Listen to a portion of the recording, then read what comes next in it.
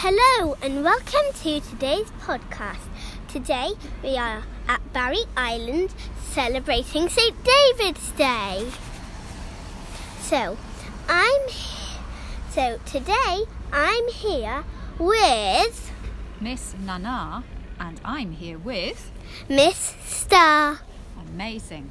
And we have a guest with us today. Yeah. But we're not allowed to say the guest's name so that he doesn't get any royalties on our podcast. So, Mr. Stranger, would you like to tell us what you're doing for St. David's Day?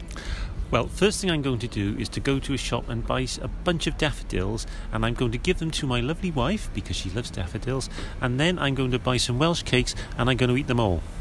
Golly, that sounds interesting. What are you doing today for St. David's Day, Miss Star? Well, today I'm going to make some Welsh cakes instead of buying them. Wow, that sounds exciting. What do you normally do at your sleepovers?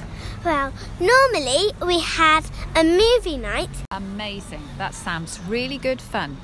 I don't know what I'm going to do for St. David's Day. We've walked down the beach. It's a lovely day. We've chatted to complete strangers, which is strange, but okay. The weather looks a bit cold.